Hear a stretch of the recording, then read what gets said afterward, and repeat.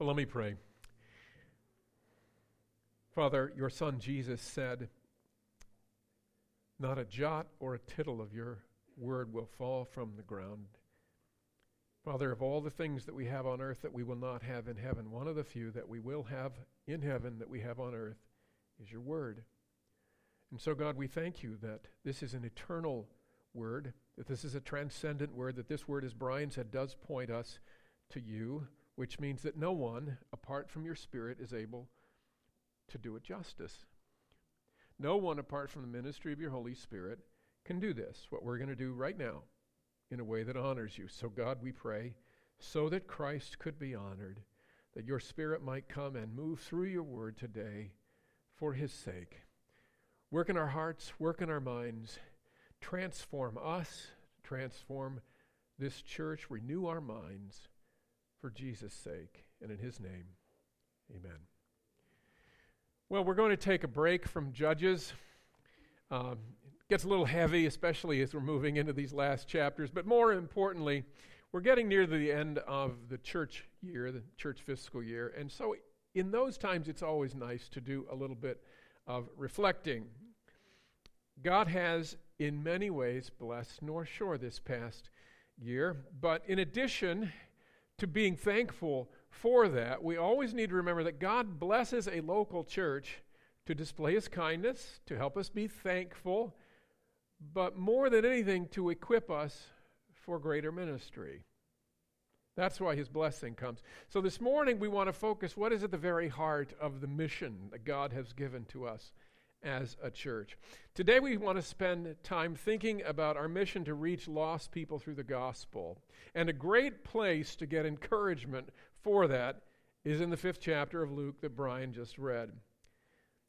The events in this text, as you probably know, near the beginning of Jesus' ministry. We're not sure how familiar Peter and James and John are of Jesus. My guess is from what it says, they don't know him very well at all at this point. This may be their first significant exposure to Jesus. So they're more or less strangers with Jesus at this time.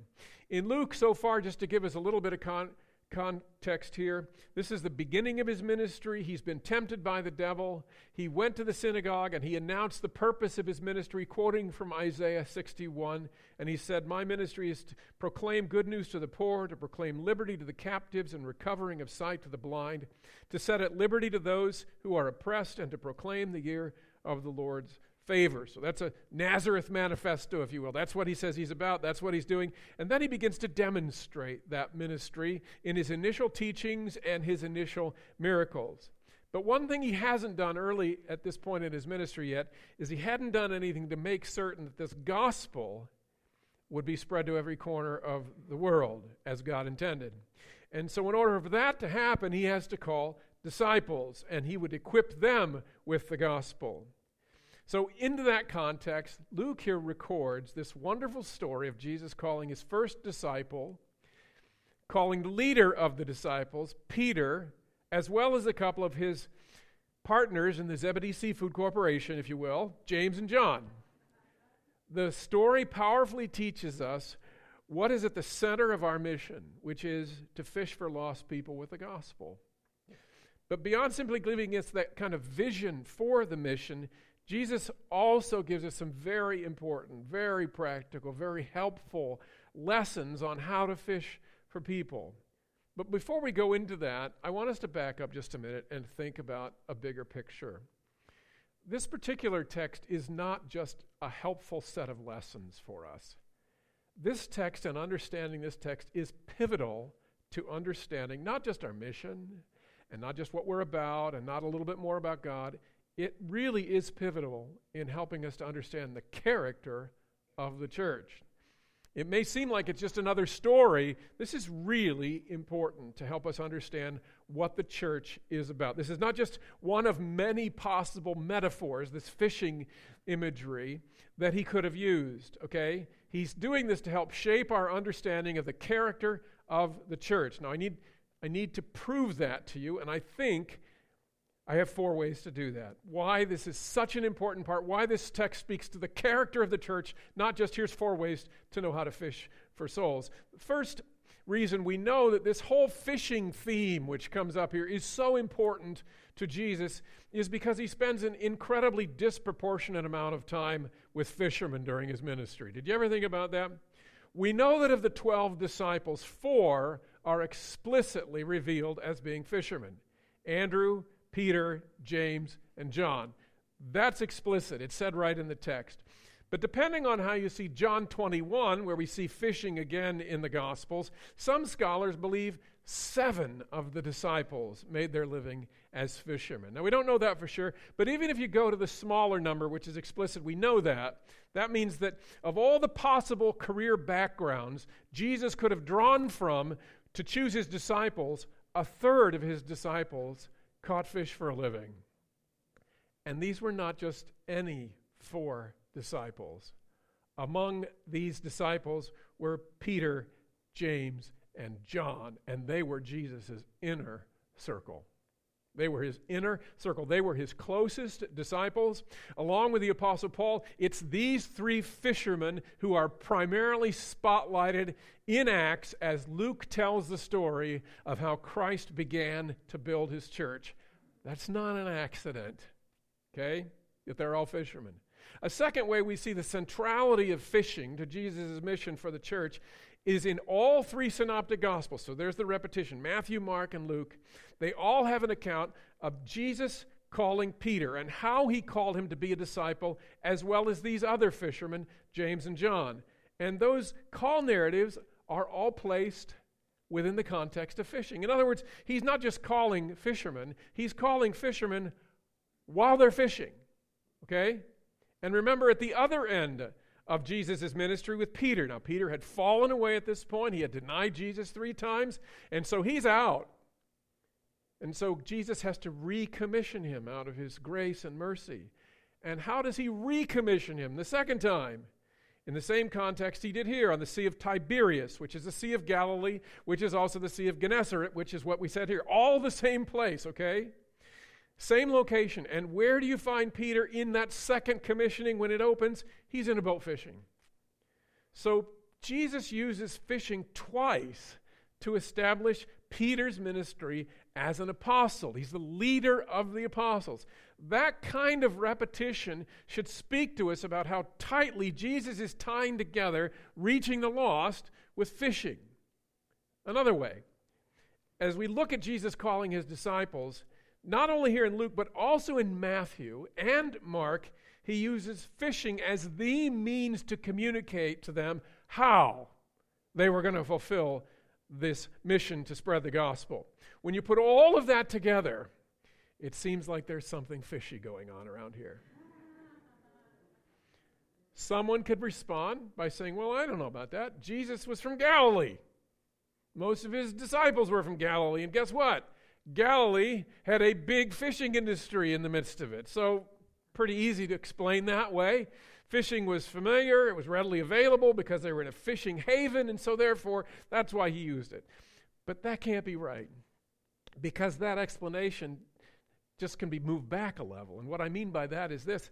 If the reason for all this fishiness is because it all takes place within this Galilean fishing hub, then the question moves back to, then why in God's sovereign purpose did he cause his son to minister and make friends in an area where fishing was so central to life? You can't escape the fact that God superintends fishing to be important here.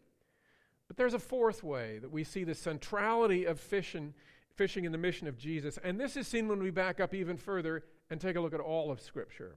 And that is this. When you look at the apostles and the relationship between their occupation as fishermen and the fishing for men ministry that they're going to be given as apostles, when you do that, you see that these apostles are really just part of a long line of men prepared to lead his people by placing them in vocations that gave them the specific kind of training they would need for future ministry.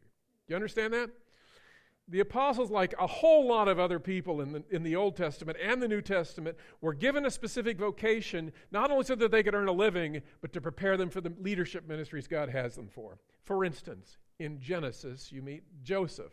Now, Joseph, as we know, was commissioned to save the world, and particularly the Jewish people, by planning and managing and executing a scheme to feed the world during 7 years of famine. And he does that, of course, as you remember the story, by skillfully managing and distributing the food that he'd stored up during the previous 7 years of plenty.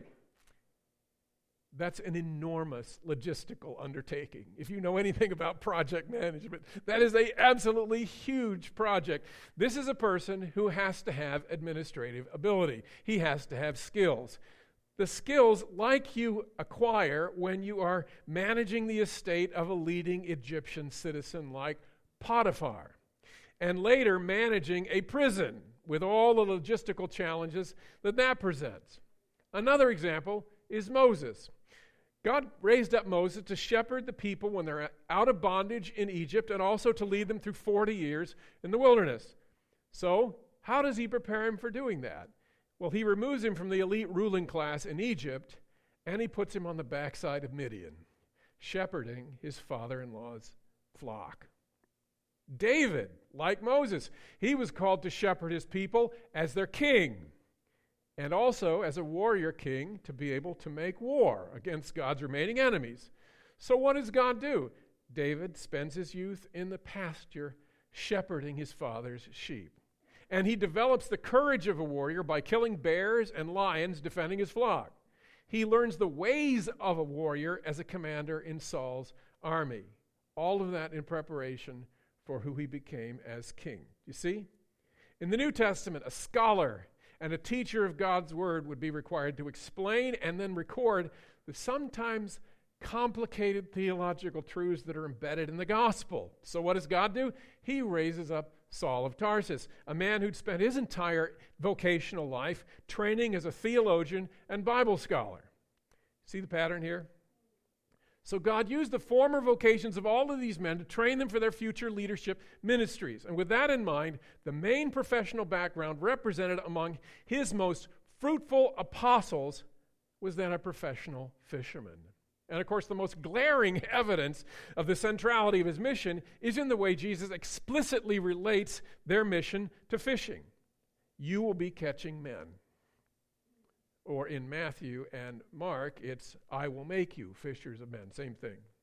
Now, the reason I go into all of that is because it's important for us to know that from the very beginning, Christ intends to infuse this fishing DNA into his church. Think about it. As we see in this text Brian read, Jesus is clearly showing himself to be, among other things, the great fisherman. Nobody fishes like Jesus, as we'll see. Okay? So we see that. And Ephesians chapter 2 tells us that the foundation of the church are the apostles and prophets. The apostles. So we know that the church is made of, at the head, the great fisherman, who he portrays himself to be later on, we'll see that, and embedded within the foundation are apostolic fishermen, which means that he's clearly working to infuse this fisherman DNA into the makeup of the church. Okay? This is how essential this is to the character and to the mission of the church. So if we're not engaged in reaching the lost, that tells us that we're not expressing what God has placed into the spiritual DNA of his church. We're betraying some of the basic programming God has put into his church from the start.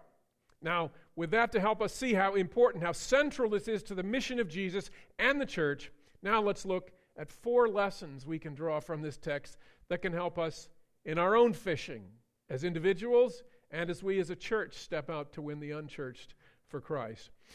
First, in verse 4, we see that fishing teaches us the importance of obeying Christ when his commands seem uninformed to us. The importance of obeying Christ when his commands seem uninformed to us. Now that may sound a little blasphemous. That's exactly what's going on here. Speaking of Jesus, Luke writes in verse 4, and when he had finished speaking, he said to Simon, put out into the deep and let down your nets for a catch. And Simon answered, Master, we toiled all night and took nothing, but at your word I will let down the nets. Luke clearly reveals Peter as a man who strongly suspects that this fishing expedition that Jesus proposes will fail. But out of obedience, he chooses to honor this teacher from Nazareth. He says to Jesus, we toiled all night and took nothing. And the operative words there are all and nothing, right? Which means I'm exhausted, and this is going to be a complete waste of time. The professional fisherman clearly sees Jesus as uninformed. He's the expert. He's fished on this lake all of his adult life at least. And the scholars tell us that for any professional fisherman in Galilee, Jesus' proposed fishing trip had 3 strikes against it before they pulled out of the dock. As we've said, first of all, Jesus, though he was clearly an impressive teacher of the law, was a carpenter turned itinerant teacher. He doesn't have the resume to be a professional fisherman. Peter clearly respects and wants to honor Jesus, but as a fisherman, he's a rookie.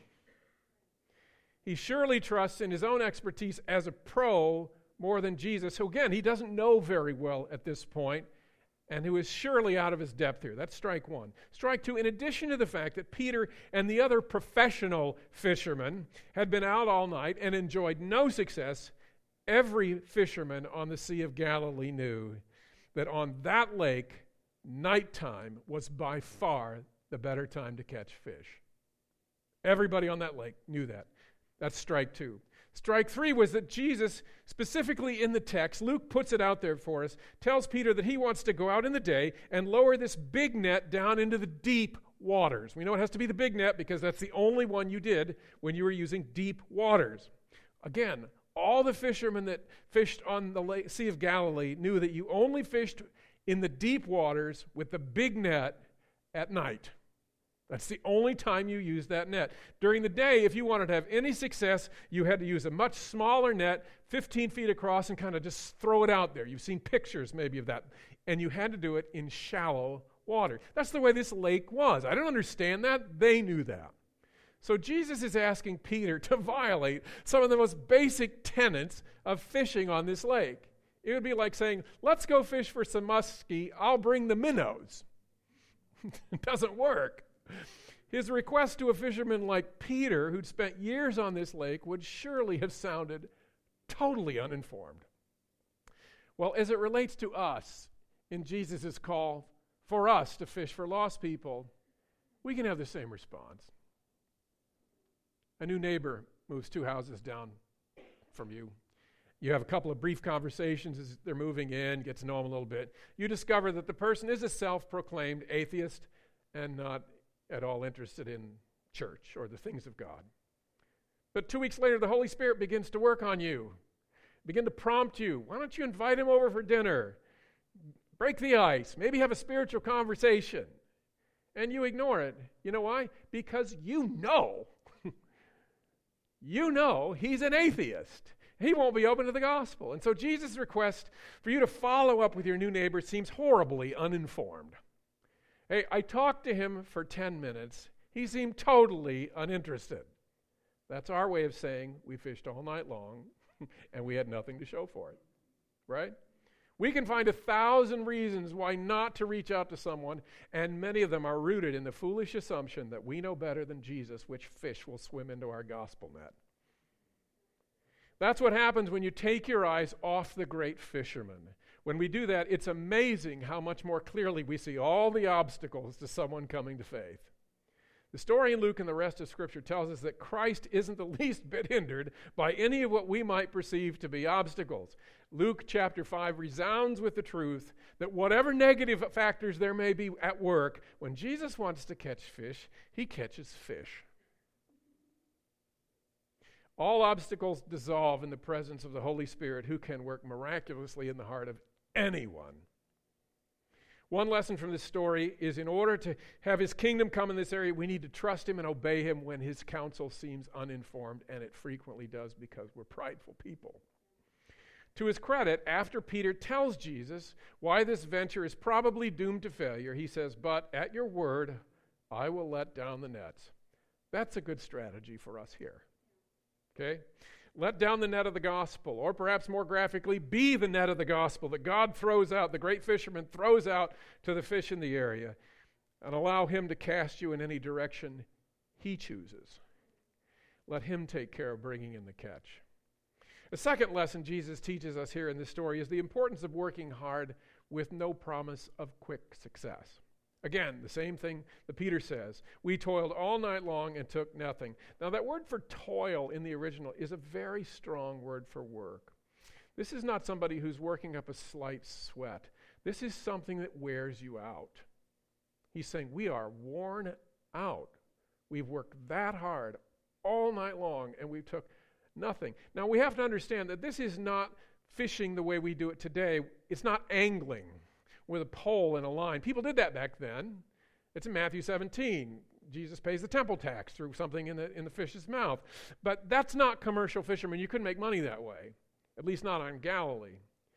Those large nets that these men had been casting all night to no avail were drag nets, and they were 300 feet long. That's a football field. And they were about 8 feet wide. Try throwing a length of net that far out and then dragging it through the water. And in between casts of the net, you're picking out the seaweed and the rotting fish and all the junk. Or try rowing a heavy 25-foot long wooden boat, which is what they used on the Sea of Galilee, dragging for fish. Do that all night. This is hard work. And although Jesus does a miracle that brings this astonishing catch in here, Luke 5, clearly the lesson is not that fishing for men will always be miraculously productive as long as Jesus is in your boat. Too many godly, Spirit-led missionaries have labored for decades and never seen any converts for that to be the lesson here. There's no promise of immediate results because evangelism isn't reducible to some kind of formula. My oldest son is a National Guard recruiter, so he's in the business of catching recruits, and he's reduced it to the math. He's discovered that on average, for every 15 phone calls he makes, he gets a recruit. He's figured that out, so he smiles and dials, knowing all along that if he dials enough, he can get a recruit every day. I wish evangelism was like that. It's hard. But let me just give a 5-minute commercial for doing hard things for God, understanding that this totally goes against the grain of our culture. See, in America, if something is hard to do, we know that that means that there's a problem somewhere that needs to be fixed. We need to develop a tool to make it less labor intensive. Technology has to be employed to reduce the work involved. That is so woven into the fabric of our culture that we tend to assume that if we're trying to do something hard for God, there's a mistake, or we're using the wrong approach, or the wrong method, or the wrong tool. Well, sometimes those are true. But that attitude has caused all sorts of problems within evangelicalism as horrible misjudgments have been made in trying to win the lost for Christ by an easier way. In an attempt to reduce the labor, sometimes the gospel ends up being watered down. And the reason is because the premise is wrong. This premise that says we need to make coming to Christ easier. That's wrong. It would be difficult to find a value system more in conflict with Scripture than this one that mitigates against doing hard things. You know from 2 Corinthians chapter 12, Paul is struggling with a thorn. We don't know what it was, probably demonically caused. It says it's by an angel, a demonic being.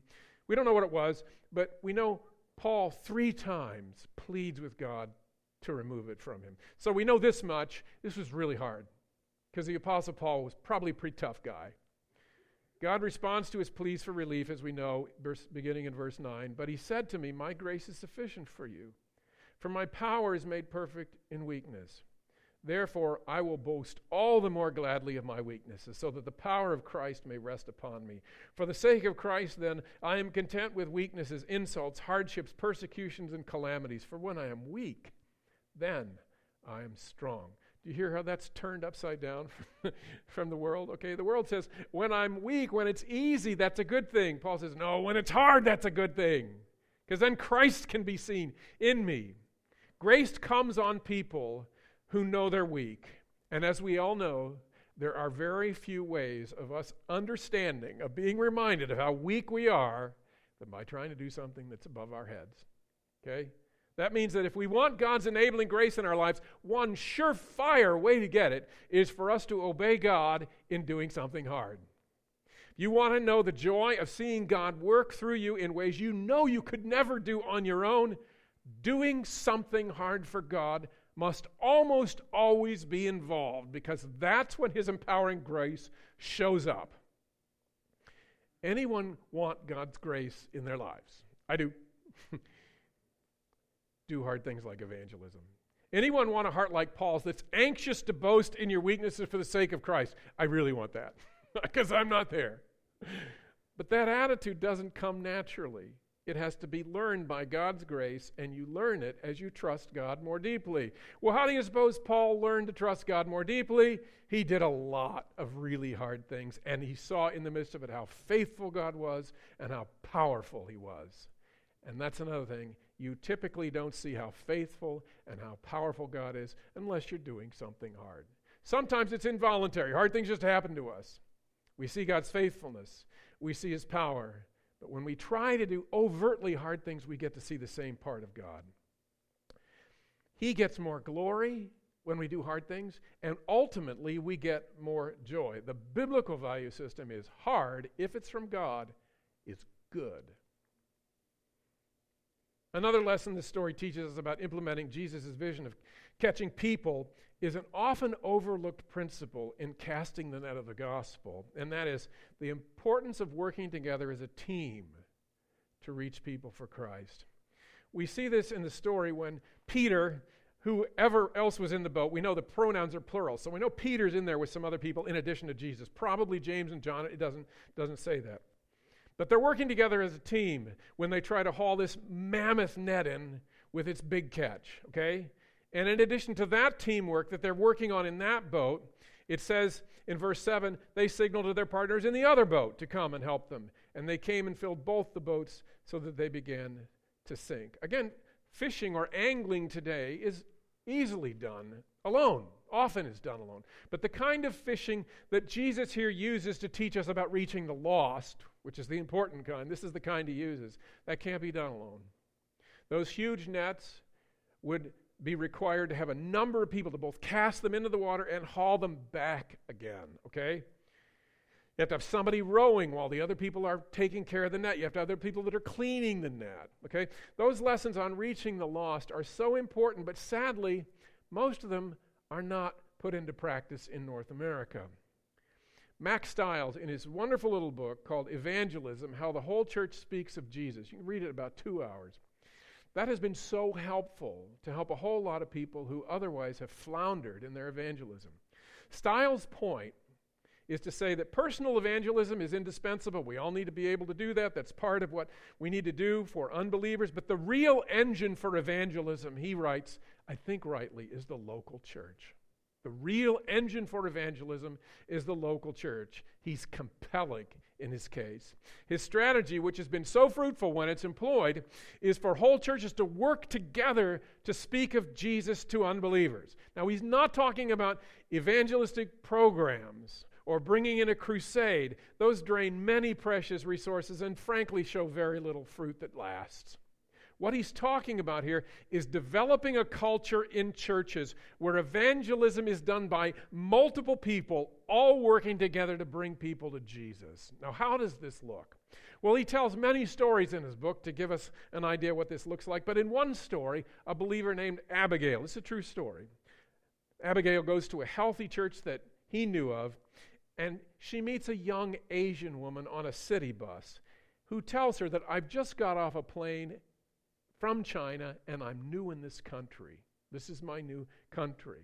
Well, Abigail knew this was a divine appointment because that doesn't happen every day. But rather than feel pressured in their brief time in the taxi to try to shove a tract down her throat or read her through a Romans road or something like that, Abigail asks this woman, her name was Van, who'd indicated that she was interested in experiencing Western culture. She asked her if she'd be interested in attending a Western wedding at her church that she'd been invited to. Because Abigail's church had a culture of evangelism where the gospel saturates all the ministries, she knew that her pastor and that wedding would be giving a clear presentation of the gospel. Well, sure enough, Van jumped at the opportunity for this cultural enlightenment, and she attended the wedding. And as Abigail knew he would, the pastor preached a message focused as much on Christ as the heavenly bridegroom as on those two people standing in front of him. And because the church had a culture of evangelism for internationals, Abigail was able to get from the church a Bible written in Mandarin Chinese, which she offered to read with Van. Abigail also invited some other church members who spoke Mandarin to the Bible study and shared their testimonies. Teamwork. When Van went away to college in Boston, Abigail knew of a friend who went to a church in Boston, recommended the church, and asked her, would you be willing to help read the Bible to this woman? Okay, the point is, do you hear how the church worked together to perpetrate this holy conspiracy to win Van to Christ? Okay? She wasn't only repeatedly exposed to the Word of God, she also repeatedly saw Christ incarnate through many different people who were able to give her the love of Christ. This is a powerful way. That approach gets me really juiced about evangelism, especially here in this church, because by God's grace, this church is better at loving people than a lot of other churches, by God's grace. We have some people here who really have a sense of call in that area. We're also working to become increasingly gospel-saturated in our ministries. That's a value we're trying to work in. So what a joy it would be to develop and grow a strong culture of evangelism here so that lives of your unbelieving friends and relatives and co-workers and all the people that are in your life could be lovingly invaded by an army of believers here at North Shore. That's really cool.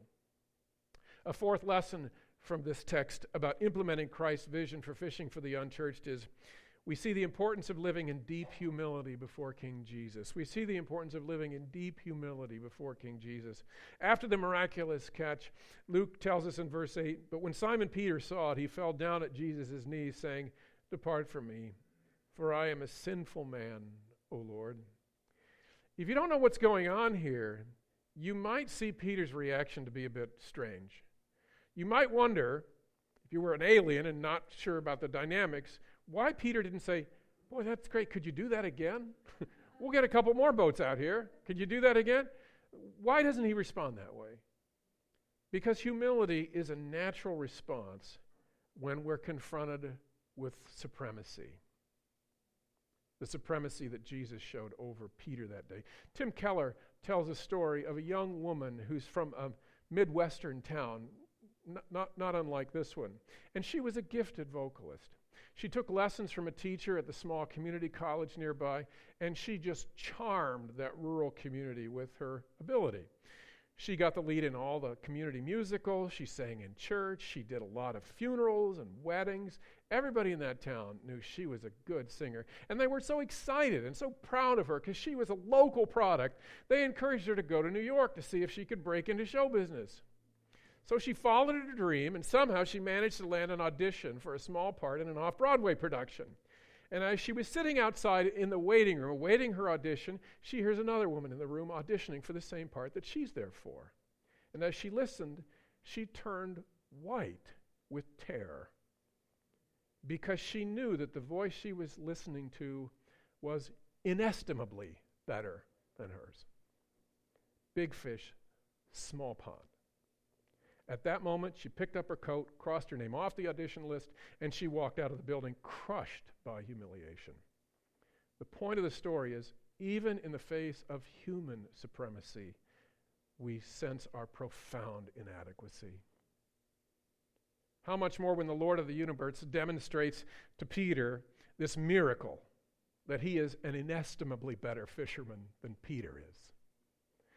Peter was in the presence of someone who had the wrong kind of net at the wrong time of day in the wrong depth of water, caught more fish than he'd ever had in his net. In the face of all of that, his own sinfulness comes to the surface. This is common in Scripture. Isaiah sees the Lord high and lifted up, and he agonizes in contrition. Job sees God in the last part of the book and says, therefore I despise myself and repent in dust and ashes. But there may be something else going on here with Peter too. It's pretty clear that even though those fish were buried under several feet of water, Jesus knew they were there. You have to wonder if Peter wasn't thinking, if he knows all the fish hidden in that lake, maybe he knows all the sins hidden in my heart. There's nothing more humbling when you meet someone who sees right through you. And this is where we all are if we have any health spiritually. We know that God sees all our junk, all our pettiness, all our dishonesty, all our hypocrisy, the selfishness, the jealousy, the impatience, arrogance, temper, crankiness, whatever you want to call it, all our prejudice.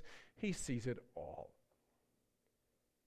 And he loves us anyway. There is nothing more humbling than when you get that. And you get it. Not in here, in here. When you know that there is one who knows you to the very bottom and loves you to the stars. You show me someone who really owns that in here, and I will show you someone who is rapidly disconnecting his ego from what other people think about him. I'll show you someone who loves Jesus so much that increasingly she can't shut up about him. Humility. So how does this relate to reflecting on our blessings as a church here at North Shore as we end the fiscal year? 70% of all churches in North America are in decline spiritually, across denominations, 70%. By God's grace, North Shore finds itself growing numerically, and we trust, by God's grace, spiritually as well. But again, hear this. When you think about what God has done, of course, be grateful for his blessing, but don't forget that in addition to manifesting his kindness to us, God is also equipping us. He's preparing us for more ministry. God has been equipping North Shore for its mission. To put it another way, God is blessing us to use us for his name, his fame, and his acclaim. That's why this is happening. As long as we keep our eyes on the captain of the gospel ship, Jesus, learning how to obey him even when it seems silly, learning to work hard with no prospect of quick success, looking to him, learning to work as a team to win people to Christ, and being regularly humbled in the face of Christ's supremacy. As all of those things continue by God's grace to happen here, the blessings from the next chapter of ministry can be even brighter than this one. May God give us the grace to learn from Christ how to fish for souls, for his glory, and for our joy. Let's pray.